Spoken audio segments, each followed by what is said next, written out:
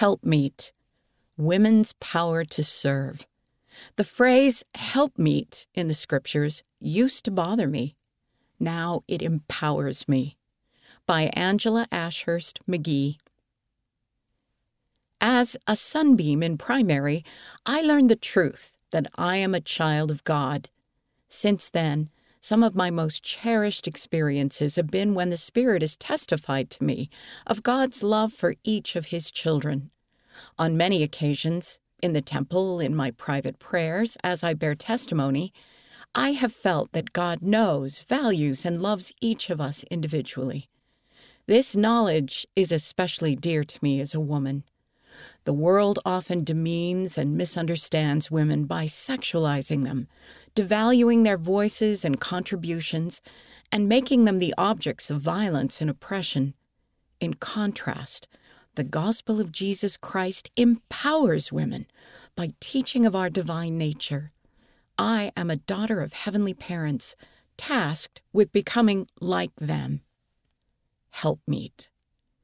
Because the gospel has been a source of power and encouragement in my life as a woman, I have been confused by this scripture verse.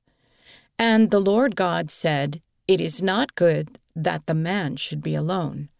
I will make him an helpmeet for him." Genesis chapter 2, verse 18. To me, a helpmeet sounded like a sidekick, like someone filling a lower supporting role.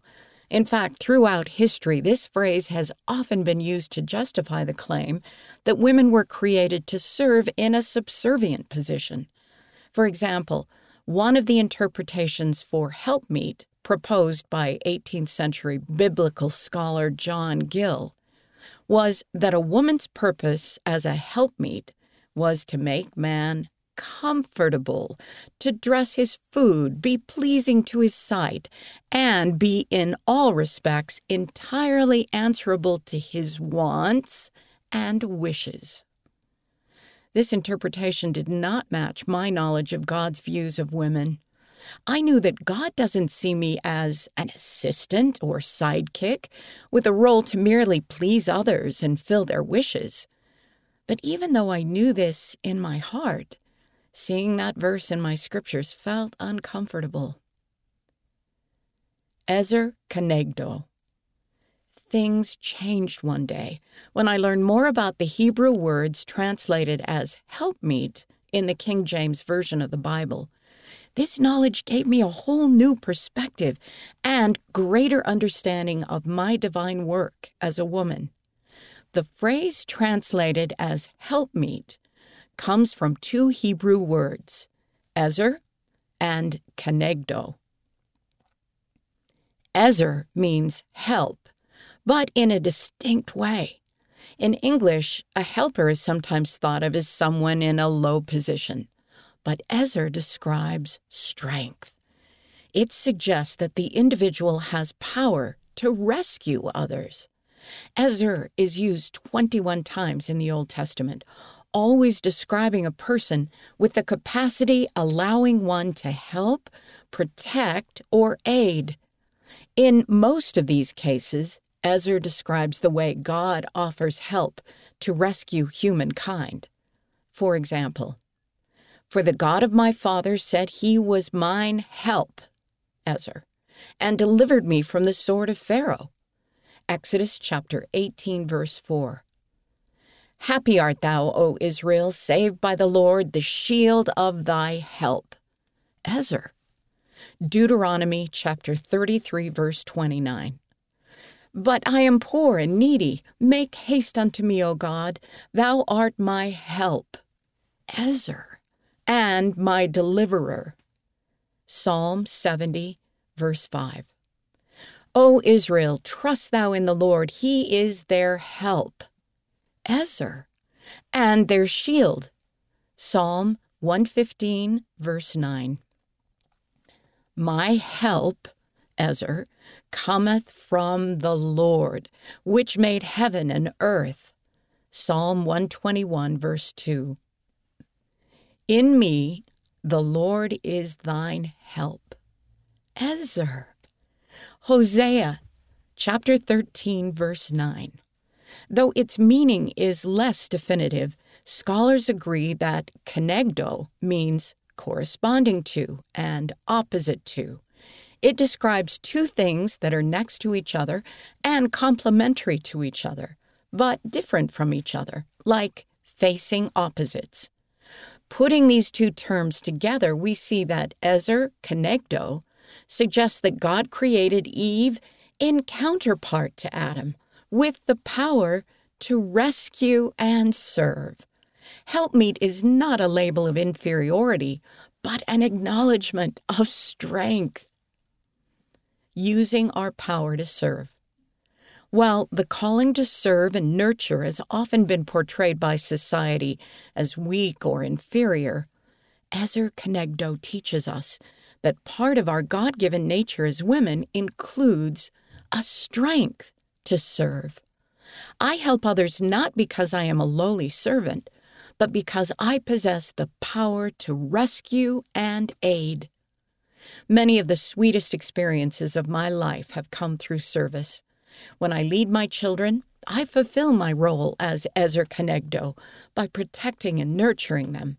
When I teach the gospel, serve in my community, lift up the weak, or stand for righteousness, I exercise my Ezer kenegdo. When I further my education, experience, skills, and talents, I expand the scope of my Ezer. I know many women whose abilities, education, and strength of character enable them to provide needed service. They draw on their unique insights and talents to serve in ways others wouldn't have thought of or may not have been capable of. Here are just a few examples from women I know. A sister felt guilty about her poor scripture reading habits, but didn't feel confident enough to study on her own.